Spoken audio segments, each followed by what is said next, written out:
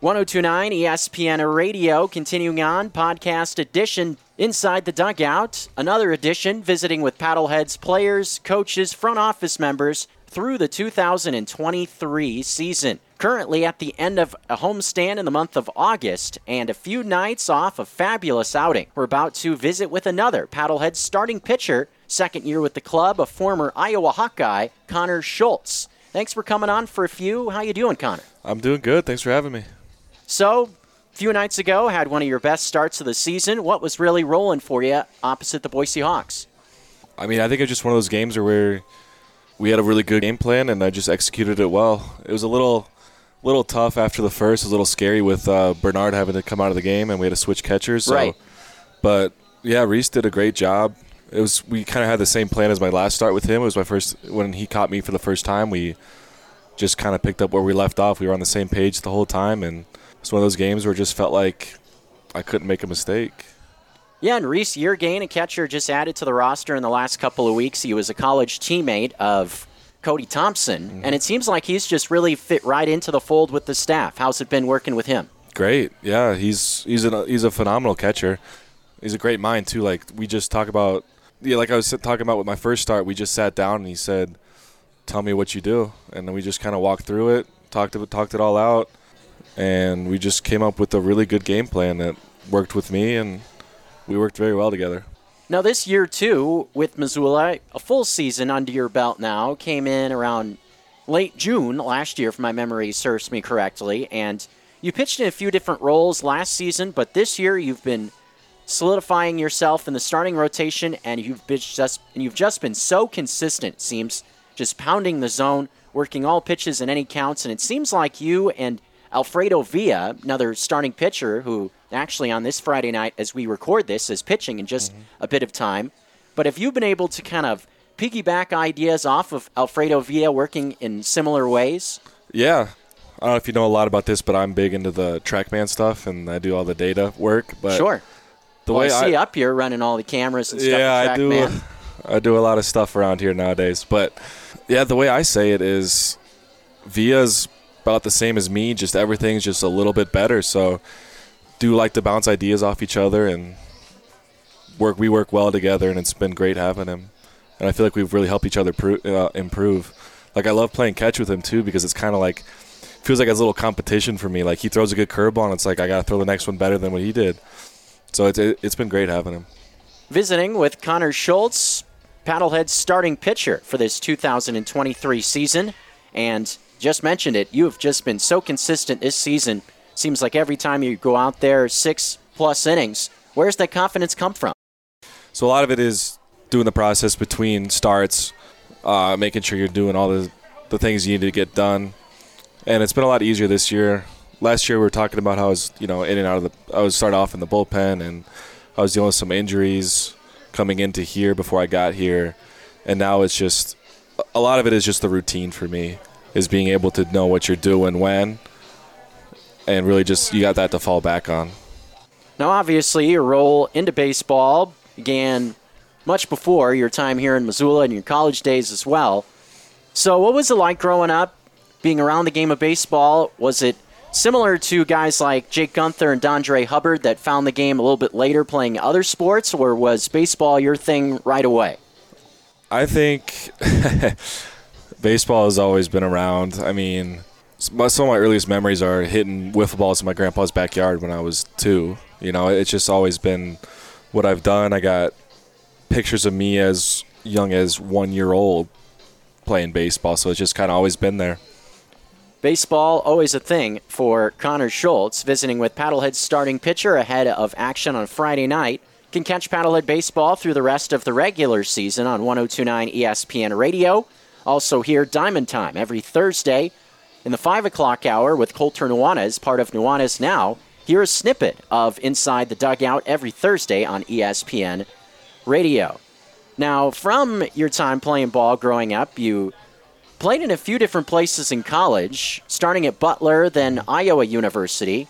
What was your experiences like in both of those programs, both Division I programs? What were the positives and negatives of both places?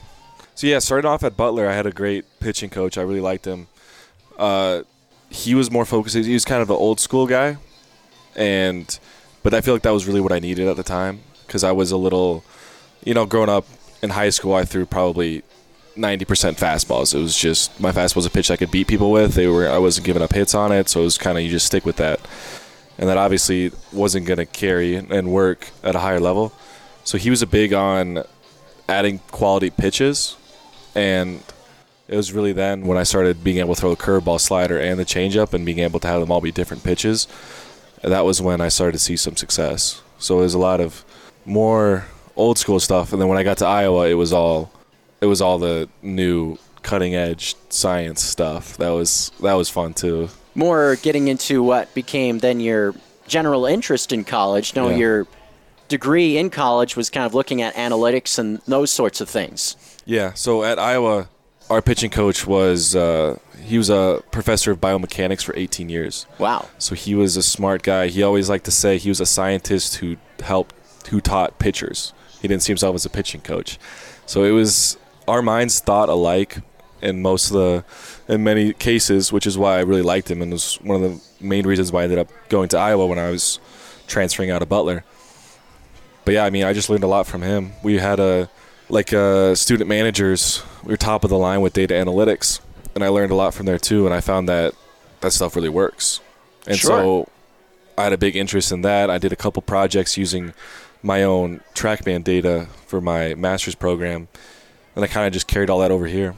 Yeah, it's really interesting. I've always found the data and analytics part of baseball very interesting. The first team I actually worked with in professional baseball, they brought in a couple of baseball analytics guys right before I joined the club.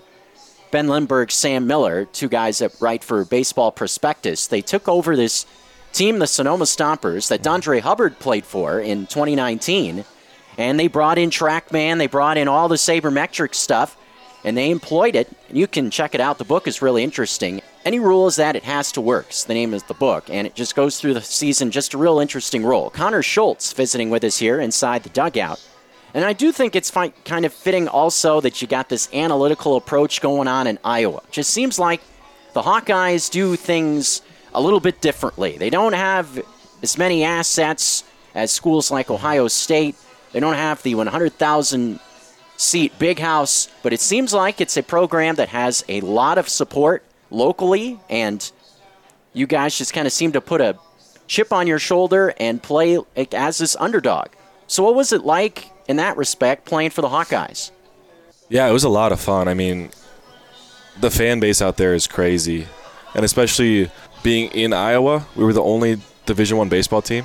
So if you were a baseball fan, you were an Iowa baseball fan. Sure. So we had a lot of fans. We had people who, I was kind of used to just like friends and family showing up at games, and we had almost sold out crowds all the time. We just had people coming to watch baseball games, and that was crazy to me at the time. But yeah, incredible fan base. And then like you said too, like it's a lot of analytical thinking.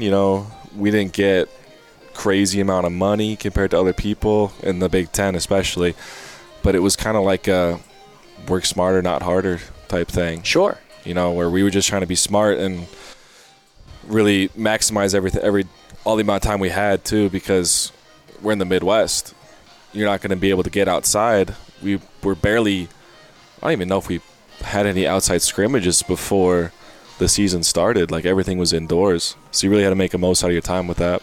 Yeah, I remember traveling around with different University of Montana teams, whether it be Grizz hockey or lacrosse, going to a couple of different spots out in the Dakotas and seeing those schools and seeing the bubbles and everything else that baseball players, softball players had to use just to get some time in the off season. For me, being a West Coast guy, that was completely foreign. But it is interesting.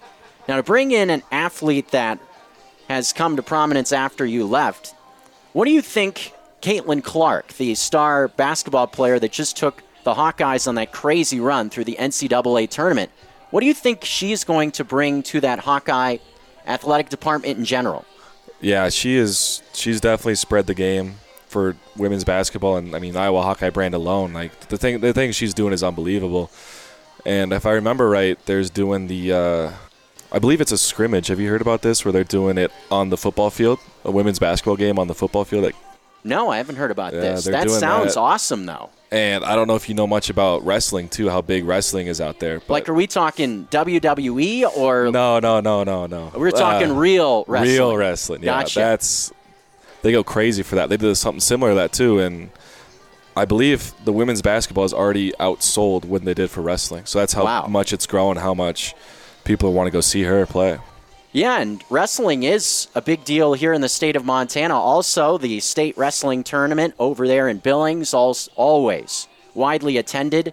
And thinking about MSU Northern, NAIA wrestling, national champions produced relatively normally up there north on the High Line. So wrestling a big deal here in Montana also. But you've touched on the rabid fan base of Iowa.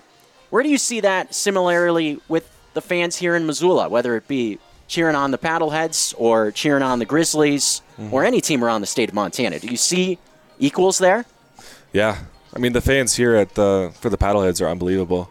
Just so much support. I mean, we have Tuesday games, and the crowds are electric. It's just so much fun to play in front of these fans. And then the Grizz fans can be a little crazy, too. I remember last year with the football games getting started up. I remember that being a crazy time, and it's going to be interesting this year, too, because you know who the home opener is. Isn't it Butler? It is Butler. Ooh. So do you have any real weight in that? Will you be going for the Bulldogs, or are you more a Hawkeye?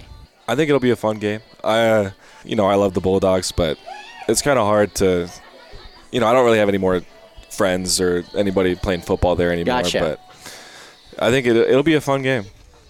Connor Schultz with us here inside the dugout. Paddlehead's starting pitcher, been having a fabulous year to this point. Can catch snippets of this on Diamond Time with Colter Nuanez in the 5 o'clock hour on ESPN Radio. Now, going towards the end of your career at Iowa University, you mentioned, or the University of Iowa. Yes, thank you. Will correct myself that time, kind of like the Ohio State University type deal. But you mentioned you were dealing with some injury issues at the end of your career with the Hawkeyes. When did your pro aspirations start to kind of percolate, and when did Michael Schlack get into the conversation? Yeah, so I got hurt. I think it was like my third start at Iowa.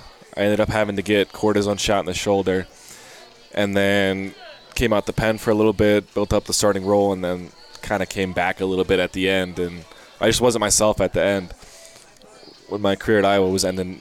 But yeah, I thought I would be, nothing really happened in the draft. Didn't have anybody looking at me. I kind of thought it'd be done. And then I got a call from Schlacht and wanted me to get out there. And the first thing I said was, well, I haven't touched a ball in a couple months. Give me a week or two. And he was like, yeah, we can work that out. And yeah, I mean, it's been an unbelievable opportunity for me. So are there any other Pioneer League teams in the conversation, or was it just Schlack? Yeah, he was the only one. Wow. That's a story that we've started to hear a few times, guys getting chances, and obviously you've made the most of this opportunity. Now, going back to your first season with Missoula, how much of it was just a learning process of being a pro, and was it rewarding being able to work with some guys that had been around pro ball before? Yeah, a lot of it is, it's a big learning curve. There's a lot of stuff I couldn't get away with. It's like, I make a pitch I want to make, even though if it's not the right pitch, it's still going to get hit. There's not a lot of room for error. And then learn it from other guys, too. I mean, I'm still one of the youngest guys on the team. Sure. And I definitely don't have the most experience, too. So it's, pretty much everybody I talk to, I can learn something from them. Now, it seems like every player we brought in, whether it's been inside the dugout or just in general, talking about the clubhouse culture, it just seems like that is such a huge factor with this Paddlehead club, with it being more than just a team, more like a big family. How has that been unique for you working, or I should say playing with this Paddlehead unit? Yeah, I mean, it's been unbelievable. It really is a family. Like, I would do anything for my guys. Like, it's just unbelievable. To be able to call this, work, like you said. Right. It's just an unbelievable experience. The best guys, I don't think I could say a bad word about any single person on the team. Like, we all get along, we all have fun, and we're playing well.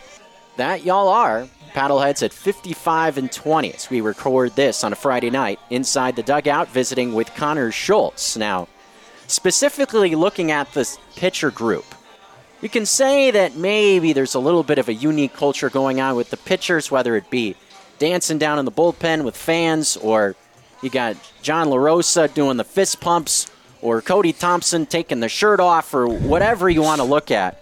Where is this kind of fun atmosphere come from with the pitching staff? With the pitching staff, I feel like a lot of it even starts with Schlacht, Right. A big part of the way he coaches is kind of like hey, you're good enough to get here. You should know what you're doing. So he really just, as long as we're doing well, we can basically, do whatever we need to do to be ready. And he kind of just lets us loose. And, it creates great, vibes, for lack of a better word. But, everybody's having fun. We're doing what we need to do.